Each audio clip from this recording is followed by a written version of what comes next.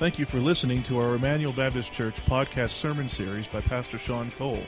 Emmanuel exists to display God's glory, declare God's gospel, and to disciple for God's Great Commission. If you have any questions about this message or would like more information about our church, you can visit our website at www.ebc-online.org. Now here's Pastor Sean. Grade. When you're below that, you may leave now to go to Kids Zone Worship. The rest of you can open your Bibles to Romans chapter 8. And as you are opening up your scriptures and everyone is getting settled, I do want to draw your attention to a very important, very serious video on the screen. Well, summer's almost over. I guess it's been pretty good. Just been hanging out with my friends. Oh, we won our Little League championship. I was MVP. Don't mean to brag, but 57 home runs, only one strikeout. Every summer goes by faster. It's kind of depressing, but I guess I'm ready to go back. A lot of people have been giving me a hard time lately, saying I'm too big for t-ball, too big for kindergarten, pushing me to graduate. I almost did it once a few years back. I heard that first graders get to write in cursive. Sounded pretty cool. But in the end, I just couldn't do it. I have my iPhone anyway. Johnny, what does CH say? Dog. My kids are a little embarrassed that they're further along than I am.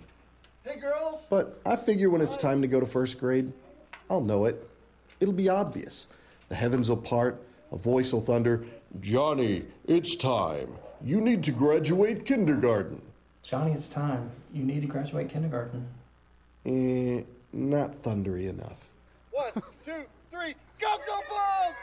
If I graduate kindergarten, then I won't be eligible for t-ball. And I'm the man out here, a slugger, a star, and the only player on the team that hasn't had an accident in his baseball pants. Out there, who knows? I'm just not feeling it, you know? I don't feel called. I don't feel called to make myself uncomfortable. I don't feel called to no more summer breaks. I don't feel called to dad's pitch. Why have somebody throw a rock-hard baseball at me when I can hit it off of a tee? You know what I'm saying? Why do something that's hard when you can do something that's easy? I mean, we're undefeated. Why mess that up? It just doesn't make sense. But I guess some people don't get it. I guess some people just aren't smart enough to figure out how to stay comfortable, how to make life easy. Safe! He was out! What do you mean he was safe? He was out. He was It's out. kind of sad. I feel sorry for them.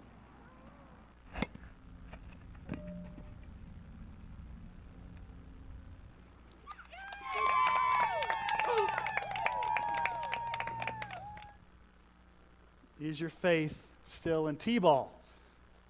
That's the ultimate question that we're going to answer over the next few weeks together as we start this new sermon series called Identity, being who we are in Christ. And we've spent a year in Acts, and we've kind of gone verse by verse, and so this study is more of a topical study, so we're going to be all over the Bible. But for this morning, I want to just remind us of what our mission statement is as a church. We talk about this a lot, but I just want to remind us. We exist to display God's glory, declare God's gospel, and disciple for God's Great Commission.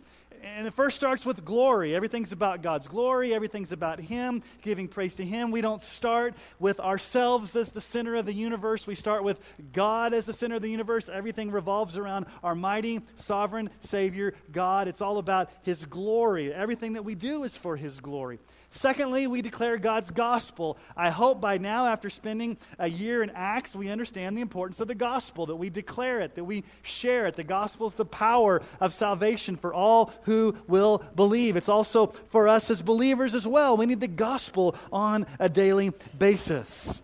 But I think, and I'm being real honest with you this morning as your pastor, there's a huge weakness in our church right now. And the weakness is discipling for God's Great Commission. Discipling, disciple making. Which leaves us with a huge question, what in the world is the Great Commission? What is a disciple? Would we know what one is if we saw one? How do we make disciples? What does it look like in your individual life? What does it look like in the life of our church? So I want us to go on a journey of understanding disciple making, but before we get there, I want us to go all the way back to the beginning and ask a very fundamental question. A very fundamental question to those of you here this morning who claim the name of Jesus Christ, you've trusted Him for salvation, you are a believer. Here's the question: what truly is my identity? Who am I in Christ? Because what you do for Jesus flows out of who you are in Jesus. Being comes before doing. You'll hear me say that a lot. Who we are determines what we do. Often in Christian circles, we get it backwards. We focus on all the things we've got to do for Jesus. And we need to step back and say, first of all, who are we in Jesus? So there's two foundational passages of Scripture that we're going to be looking at over the next few months. Two scriptures that set the stage for this whole issue of what God is calling us to do as a church. The first one is in Romans. Romans chapter 8, verse 29. So let's read that together. Romans 8, 29. And I want you to pay attention to a key word there. Verse 29, for those whom He foreknew, He also predestined to be conformed, that's the key word there, to be conformed to the image of His Son, in order that we might be the firstborn among many brothers. God has planned in eternity past that we would look more and more like Jesus. That is God's plan for your life. If you want to know what is God's plan for your life as a Christian, it's very simple. For you to look more and more like Jesus. To act like Jesus, to speak like Jesus, to interact like Jesus, to reflect the glory of Jesus, to be conformed to the image of Jesus. That's what God's plan is for your life, to look like Jesus. The second passage of Scripture, if you will, turn to 2 Corinthians. 2 Corinthians chapter 3, verse 18. This is a parallel passage that uses a similar word in the original language that we get from the word conformed to the image of Christ. But Paul uses a little different word here, but it carries the same idea. Our other foundational passage of Scripture is 2 Corinthians 3:18. So let's read that. And we all, that means all of us who are Christians, with unveiled face, beholding the glory of the Lord, are being transformed into the same image from one degree of glory to another, for this comes from the Lord, who is the Spirit. Paul is saying that transformation in the Christian life comes from looking at Jesus. And notice what he says. He says, we all. Now, he's comparing us to Moses. Moses had the privilege of going up on the mountain. If you remember the story in the Old Testament, he got to see God's backside glory, and Moses was a very privileged person in the Old Testament to spend intimate time with God up on the mountain. He came down and he was glowing, he was radiating the glory of God. But Paul says we all have the privilege of seeing the glory of God. And he says it's like we're looking in a mirror, as beholding into a mirror. So we have to ask the question, what's the mirror that we are to be looking into? In our culture, we look in the mirror, what comes back at us? Ourselves. Do we want to be looking at ourselves? No. The mirror that we are to be looking at, Paul says there, is the glory of Christ. We look at the glory of Christ in the gospel, and then when we look at Jesus, we become like Jesus. And that word in the original language means to continually, constantly, be ongoingly gazing at Jesus. So what does it mean to keep on looking at Jesus? Does it mean we stare up into heaven and hope we see Him? Does it mean that we wait for some mystical experience to come into our lives where we can suddenly see Jesus? Open the eyes of my heart, Lord. How does that happen? Well, it comes primarily through the Scriptures.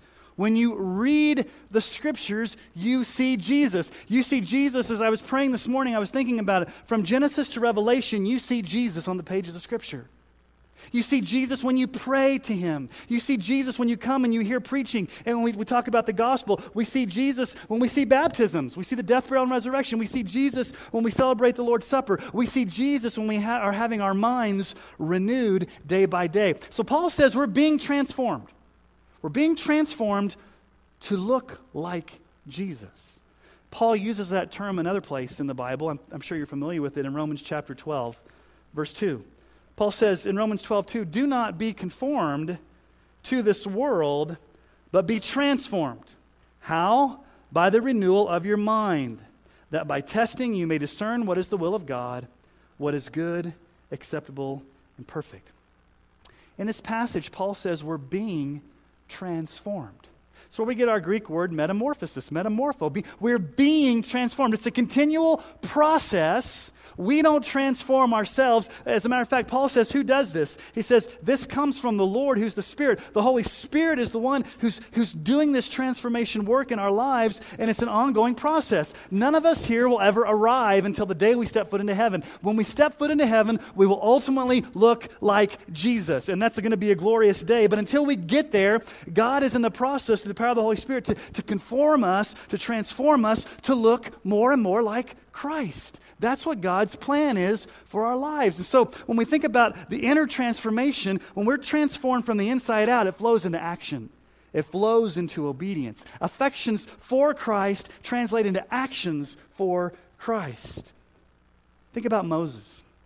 How much time did Moses spend up on that mountain? He spent a lot of time. And what was he doing? He was spending time in the presence of the Lord, soaking in the glory of the Lord, so that when he came down the mountain, what happened? He reflected that glory, and they had to put a veil over his face.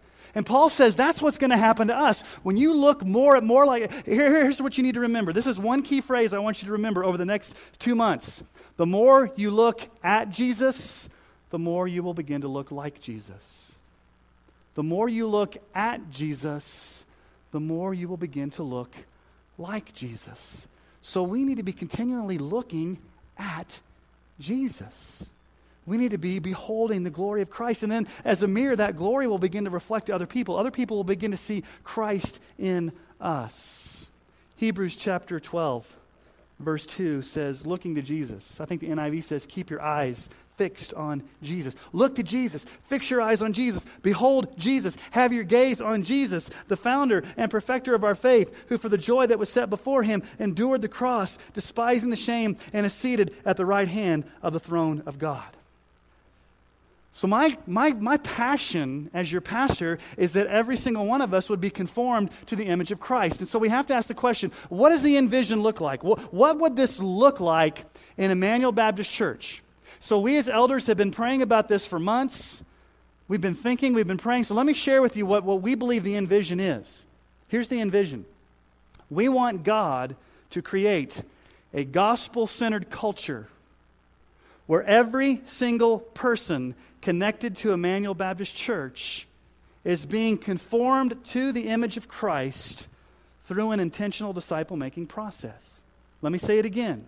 A gospel-saturated culture where every single person connected to Emmanuel Baptist Church is being conformed or transformed to the image of Christ through an intentional disciple-making process. And so we've got to step back and ask some questions. What in the world's a gospel-centered culture? Would we even know it if we saw it? What does it mean that every single person connected to Emmanuel would be in this process? What does that mean? What does it really mean to be conformed to the image of Christ? What does it really mean to look more and more like Jesus? And what is this intentional disciple-making process you're talking about? And so if we step back and we ask the question, is every single person connected to Emmanuel Baptist Church being transformed into the image of Christ through an intentional disciple-making process, we have to say, Houston, there may be a problem. There may be a problem. And so I'm going to be very serious as your pastor this morning, very pointed. From the moment that I stepped foot in here 7.5 years ago until this day, there's been an angst in my heart that we have not seen God do this massive, widespread, disciple-making transformation that I'd like to see. I would like to see every single person connected to this church being conformed to the image of Christ, growing in their discipleship. There's widespread involvement. Let me just ask you a few questions this morning to see if this is where you're at. How many of you, don't raise your hands please, but just think about this in your hearts. How many of you really, really, really want to grow in Christ, but you just don't know how? You want to grow in Christ, but I just don't know how. Okay, another question. How many of you were specifically and intentionally mentored by a more mature Christian that helped you in your Christian walk. Or maybe you've been left to flounder. Other question. How many of you feel disconnected from this church and feel like you have no real significant relationships with people in this body of believers? That you feel disconnected? How many of you feel stagnant in your Christian life? You feel like you're just like the hamster on the wheel, and you may be tired, you're frustrated, there's no growth, and you just feel stagnant, you feel lonely, you feel tired, you feel frustrated. How many of you can truly say that I'm where God wants me to be? I'm being conformed to the image of Christ. I'm growing. My spiritual life is healthy. Not that we're ever going to arrive, but we can say honestly that there's something lacking in our hearts. There's something lacking in our lives. There's something lacking in our church. And so we could potentially answer this question in a bunch of different ways. We can say, okay, we see that we have a problem. So here's a way we can answer it as a church. Number one, we can create a program. Aren't we great at Southern Baptists of creating a program? Let's just go to the bookstore or go online and find the latest and greatest packaged program from some latest and greatest speaker, import it in our church and say, a program's going to fix the problem if we could just get the right program. I'm not content with that.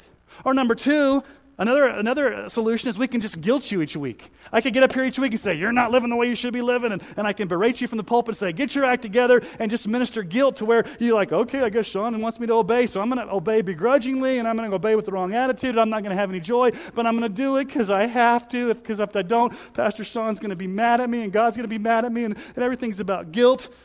That's not going to work. That's just making me sad thinking about it. Or another response is we can just bury our heads in the sand and say, there's no problem. People are just going to kind of get it by osmosis. They're just going to kind of limp along, and you know, we kind of think people are being transformed. We kind of think people are being conformed to the image of Christ, but let's just kind of deny there's a problem, and let's just limp along like there's nothing wrong. And as your pastor, I am not content with any of these solutions. So what do? Well, to tell you the truth, I have some ideas. And I think the elders have some ideas, but here's what we're not going to do. We are not going to shortchange you as a congregation in this journey. It would be very easy for me to stand up and say, this is what we're doing. Get on board. That is not healthy for me as your pastor, and that's not healthy as a church. So here's what I want you to do. I want you to be in this process of us going through it together. We are going to go through this journey together. Seeking the face of the Lord together, praying together, fasting together, seeking the face of the Lord together, congregationally going in the same direction together so that God can move in our midst. Now here's my job as a shepherd. I could very easily step out and say, here's the church's vision, here's the elder's vision, everybody come along. And that's one way to do leadership. Or I could say, you know what, I'm your under shepherd, but I'm also a sheep. And we're all sheep. So what do sheep do? We follow the shepherd. So my job as pastor is to lead us all to the shepherd. And so if we're all looking to Jesus, if we're all following the chief shepherd, if we're all bowing to Jesus, then guess what? Jesus is going to lead us as the chief shepherd, and we're all going to get there together as the sheep. So I'm asking you to take a journey with me. I'm asking you to take a 50-day journey of spiritual growth and spiritual journey. I've put together a 50-day devotional guide. Never done anything like this before. It took a lot of work, blood, sweat, and tears, but I have got together a devotional that will start tomorrow, and it will go every day for 50 days. At the end of the service, our ushers are going to pass that out if you want a hard copy. Every day on our blog, there will be a new posting. It will be linked to our church app, and on our website, it's in PDF. So whatever format you want to get it, it starts tomorrow. It goes 50 days. Now, oftentimes in the life of our church, we go through these days of fasting and prayer, usually when we're gearing up to build a building or to give money. Not going to happen. We are doing this as a way to get spiritually prepared for what God is going to do in our hearts. Now, you may ask, well, why not 40 days? Why not 30 days? Why 50 days?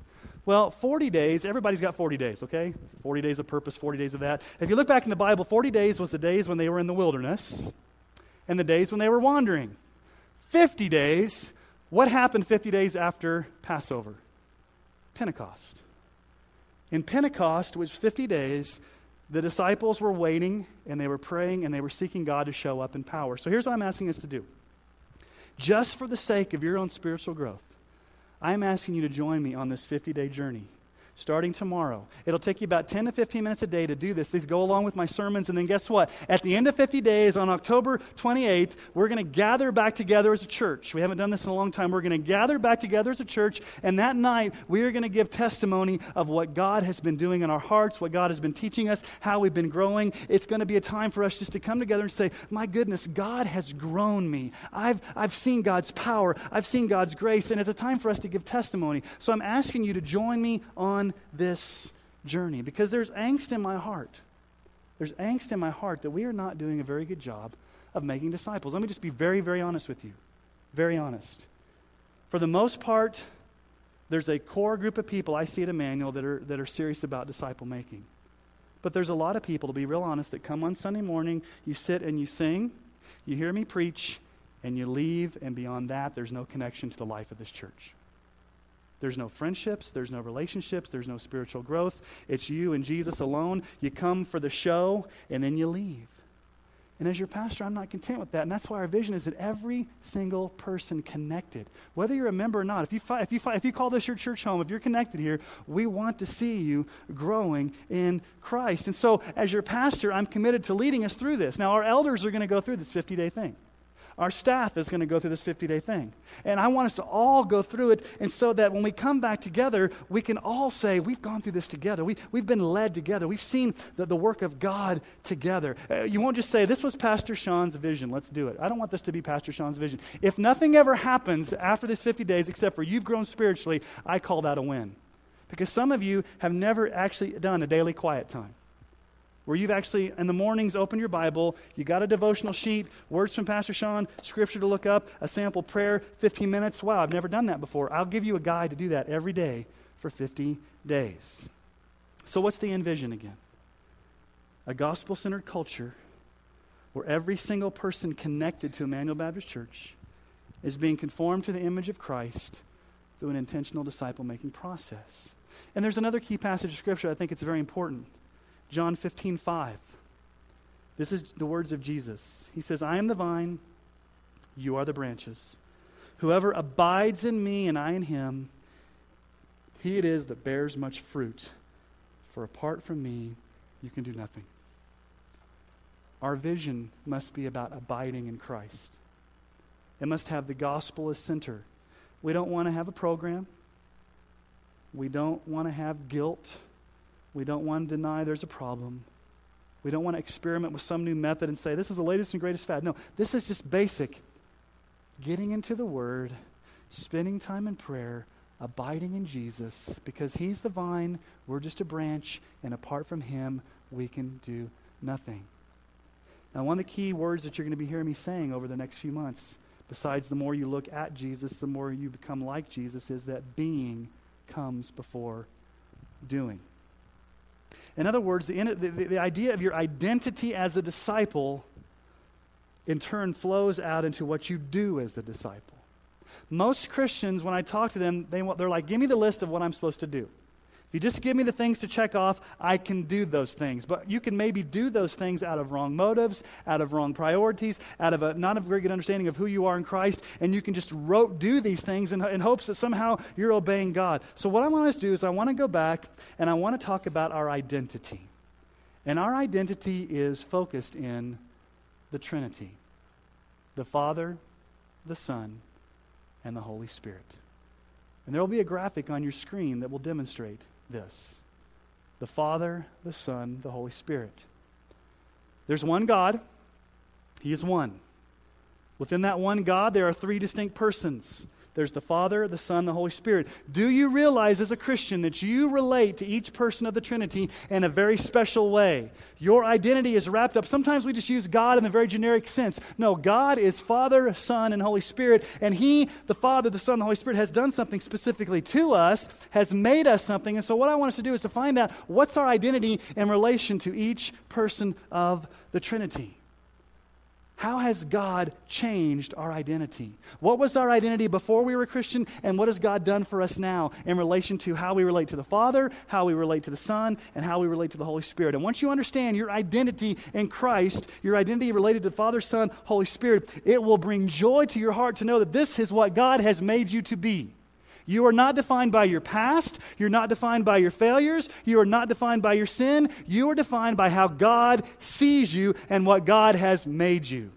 And until you begin to understand what God has done to free you to be who you are, then you're going to have so much more joy in your Christian life. So let's talk about our relationship to each person of the Trinity. What has God the Father done for us? What has Jesus the Son done for us? And what has God the Holy Spirit done for us in our identity? So let's first talk about our relationship to the Father, to God the Father. There's three things. We are chosen, we are loved, and we are accepted by the Father. God has planned for our salvation before the world began. God deeply loves us, and God accepts us. Let's explore each of these three theological truths more deeply and get a grasp on who God has made us. First of all, we are chosen by God. God has chosen us. Ephesians chapter 1, 3 through 6.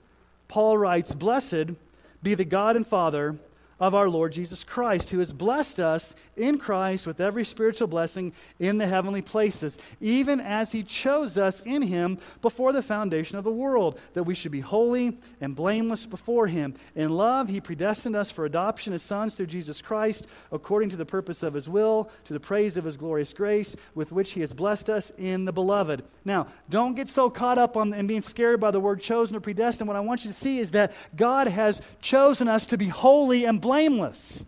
Doesn't that sound like conformity to the image of Christ? God has a plan in eternity past to make us look more like Jesus. He has chosen us as his dearly loved child to look more like Jesus. 1 Thessalonians 1, 4 through 5. "For we know, brothers, loved by God, that he's chosen you, because our gospel came to you not only in word, but also in power and in the Holy Spirit and with full conviction."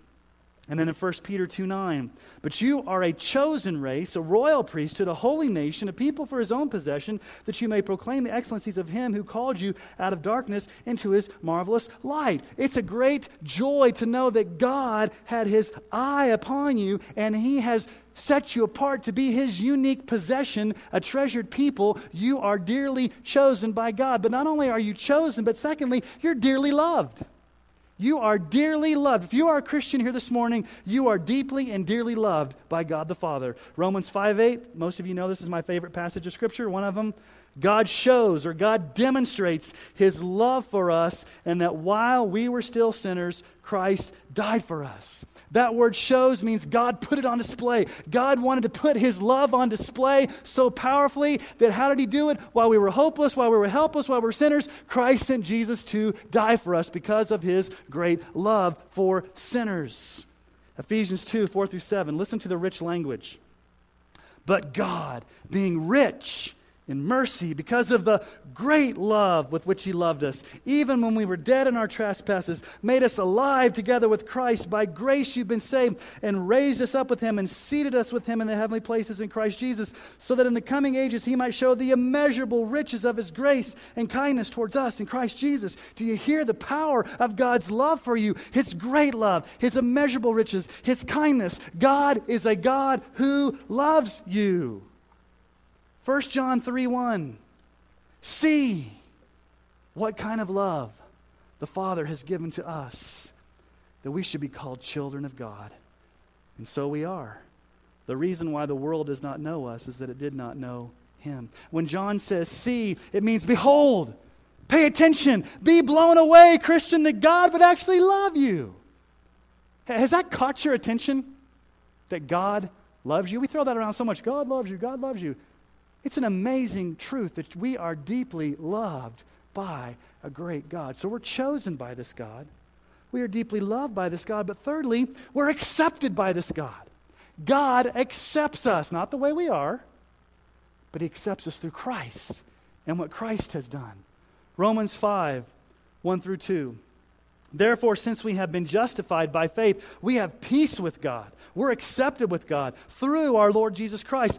Through him, through Jesus, we've obtained access. We've obtained entrance. We've been given an entry into this faith in which we stand, and we rejoice in the hope of the glory of God." See, what the imagery here Paul says is Christ has ushered us into the presence of a holy God, and we stand accepted in God's presence. God can look upon us and says, "I can accept you, sinner, because of what Christ has done in your place, because you are acceptable to me on the basis of Christ's sacrifice. So who are we in relationship to the Father? We are chosen, we are deeply loved, and we are accepted by God. That's who you are.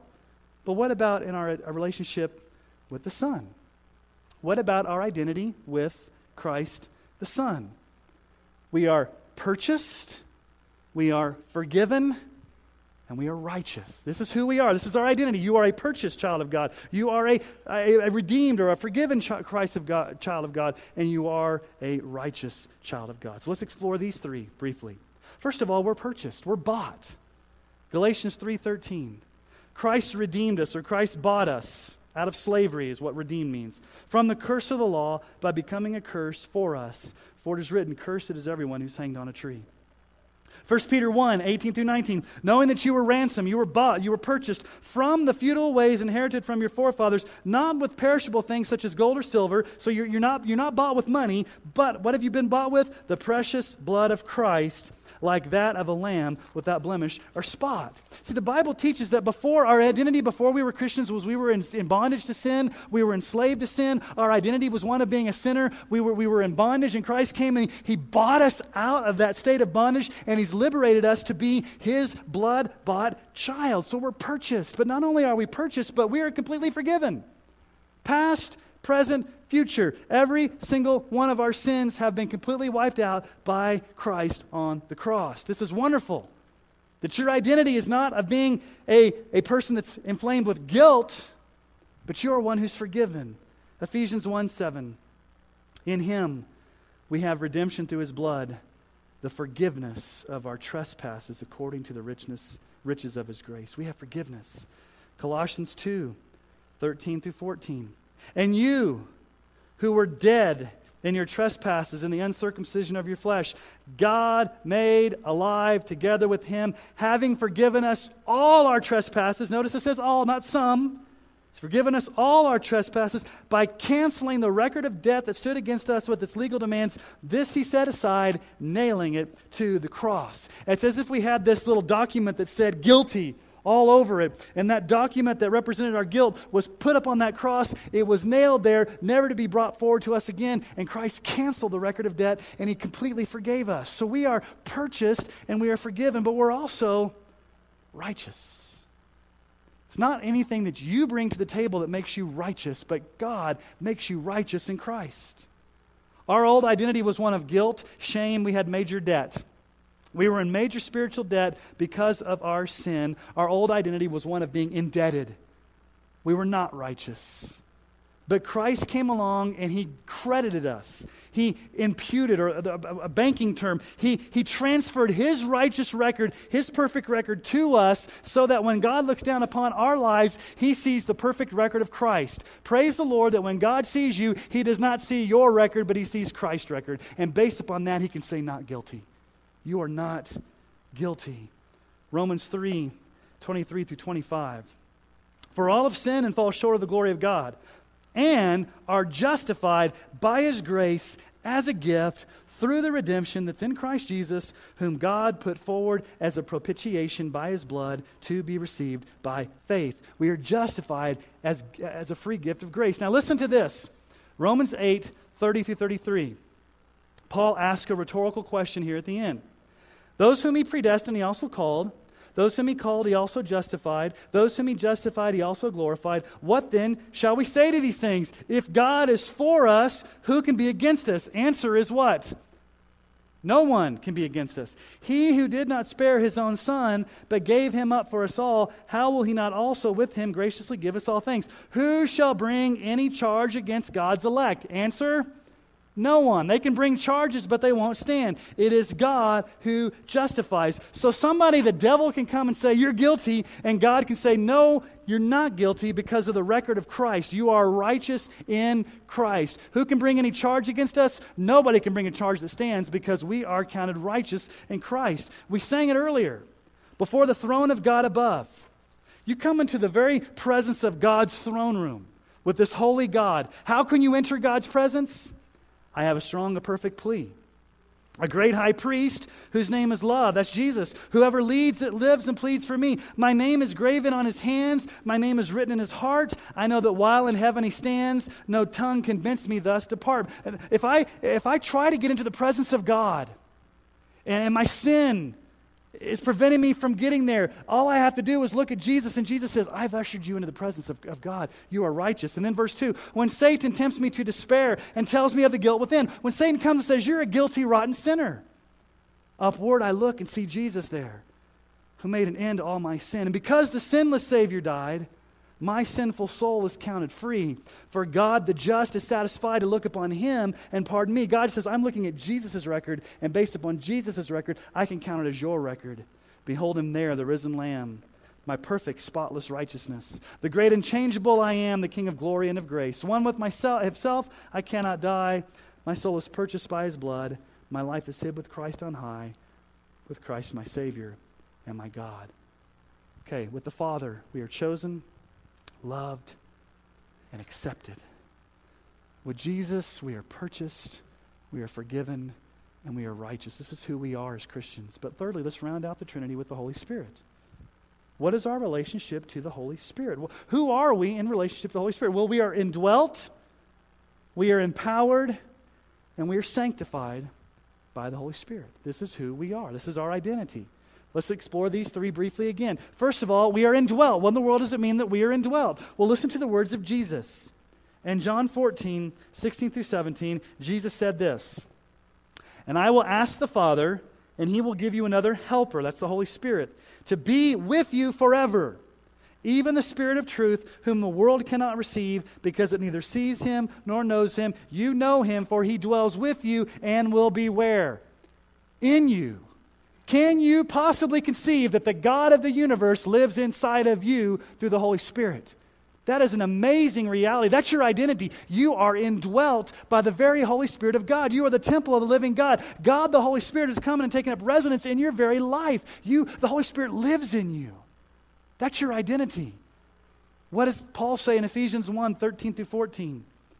In him, you also, when you heard the word of truth, the gospel of your salvation, and you believed in him, you were sealed with who? The promised Holy Spirit. How did that seal come? It came and he lived inside you, who's the guarantee of our inheritance until we acquire possession of it to the praise of his glory. The Holy Spirit comes and he is the seal that God has given to live inside of us, guaranteeing that you're going to get to heaven. So you are indwelt by the very Holy Spirit of God. That's who you are. That's your identity. But secondly, you are empowered by the Holy Spirit. I mean, I don't have to tell you what Acts 1:8 says. We can probably remember it. You will receive what? Power when who? The Holy Spirit comes upon you. But listen to Romans 15:13. May the God of hope fill you with all joy and peace in believing, so that by the power of the Holy Spirit you may abound in hope. All of the power that God used to raise Jesus from the dead is available to you and me through the Holy Spirit who empowers you. So no Christian can ever say, I can't. I can't stop sinning. No, you can't. You've got the power of the Holy Spirit in you. I can't stop struggling with the sin. Yes, you can. You've got the Holy Spirit in you that gives you the power. 2 Peter 1:3 says this, his divine power has granted to us what? Some things. What does your Bible say? His divine power has granted to us all things that pertain to what? Life and godliness. What is that? Becoming conformed to the image of Christ, looking more like Jesus through the knowledge of him who called us to his own glory and excellence. So God has given us everything we need in the Holy Spirit to live the life that God has called us to live. So we're not left to our own devices in becoming conformed to the image of Christ. God, the Holy Spirit, says, I'm going to live in you and I'm going to empower you. And thirdly, not only that, I'm going to sanctify you. We are sanctified in the Holy Spirit. Now, don't be scared off by that word sanctified. It just basically means that the Holy Spirit is setting us apart. The Holy Spirit's working holiness in us. The Holy Spirit is making us look more like Jesus. He's taking us on this process of transformation to look more and more like Christ, and he promises to do that. 1 Thessalonians 5, 23 through 24 says this, now may the God of peace himself sanctify you completely, And may your whole spirit and soul and body be kept blameless at the coming of our Lord Jesus Christ. He who calls you is faithful. He will surely do it. Will God do it? Yes. Philippians 1:6, he who began a good work in you will carry it on to completion till the day of Christ. God, if he started the work of salvation in you, he will guarantee you that he sees you through the end. He will sanctify you through and through. So let's think about our identity for just a moment. I know I've thrown a lot at you. I've been mulling this over for months. I've been thinking about this for months, and now it's just spewing out to you. So I'm sorry that you're drinking from a fire hose this morning. But let's put the graphic up and look at all three of these. This is a Christian. If you're a Christian here this morning, this is who you are. This is your identity. You can walk out of this room saying, this is who I am. This is who God has created me to be. I am a chosen, loved, and accepted child of God by the Father. I'm purchased, I'm forgiven, I'm righteous in the Son, and I'm indwelt, and I'm empowered, and I'm sanctified by the Spirit. I'm not defined by my past. I'm not defined by my sin. I'm not defined by what other people say about me. I'm not defined by the guilt that Satan brings to me. I'm defined by what God has made me to be and what God says I am, and I can rest in the solid assurance to know that's who I am. Now, when you begin to understand who you are, then you can understand what you're supposed to do for God.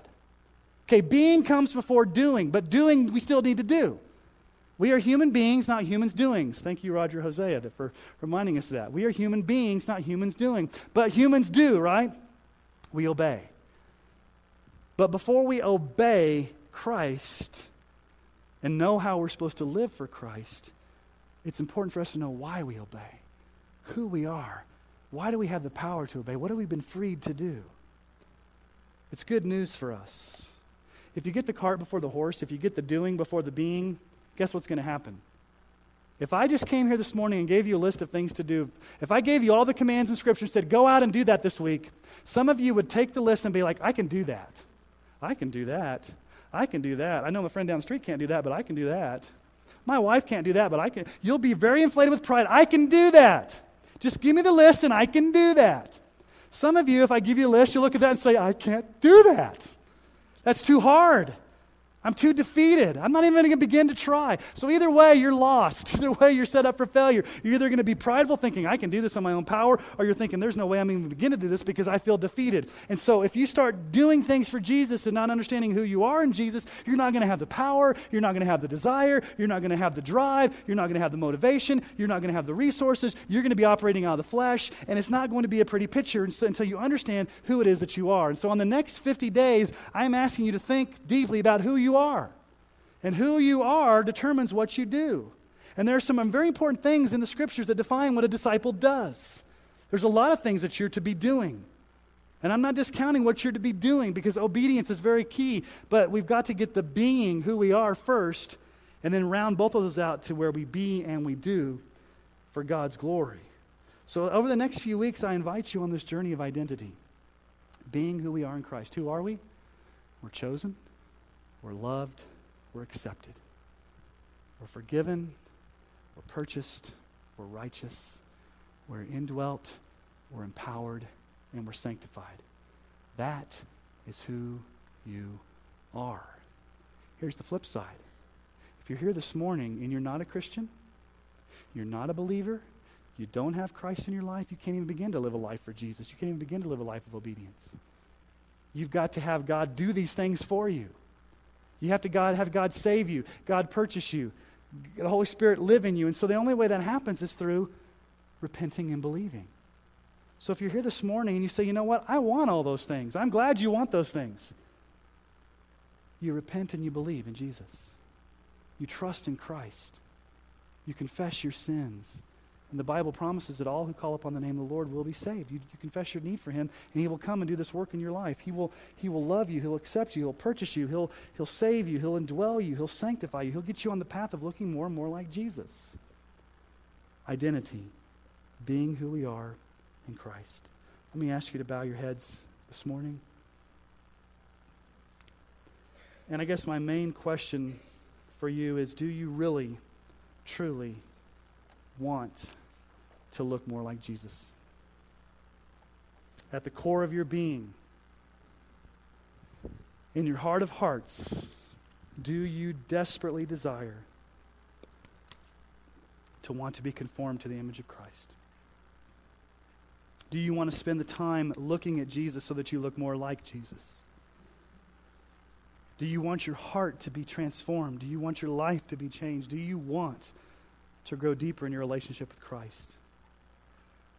Spend some time this morning just crying out to the Lord, asking Him to give it to you.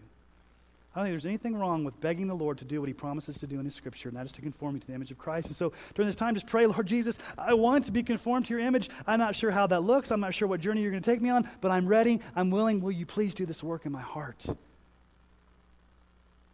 It's like we sang earlier. I give my life to the potter's hands. Mold me, make me, use me, fill me. I give my life to the potter's hands. Spend some time in prayer this morning.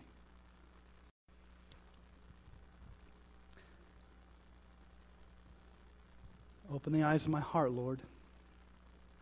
Open the eyes of my heart. I want to see you. I want to see you high and lifted up. I want to see you glorified. I want more of you. Lord Jesus, you promised to conform us to your image to look more like you. And to be honest, Lord, I don't really know exactly all that looks like, but I know that it's a journey I want to go on. To be transformed to look more like you. To be conformed to your image. To spend the time needed to love you and to worship you and to glorify you and to behold you. And I know I can't do it on my own, Lord Jesus. That's why you've given me the Holy Spirit. So thank you, Holy Spirit, for living inside of me. Holy Spirit, thank you for transforming me. If I was left to my own devices, I would be lost and sunk and hopeless. So thank you for giving us the power of the Holy Spirit. Thank you for giving us everything we need for life and godliness. May we truly desire more and more of you, dear Jesus. Open the eyes of our heart. We pray this in Jesus' name. Amen.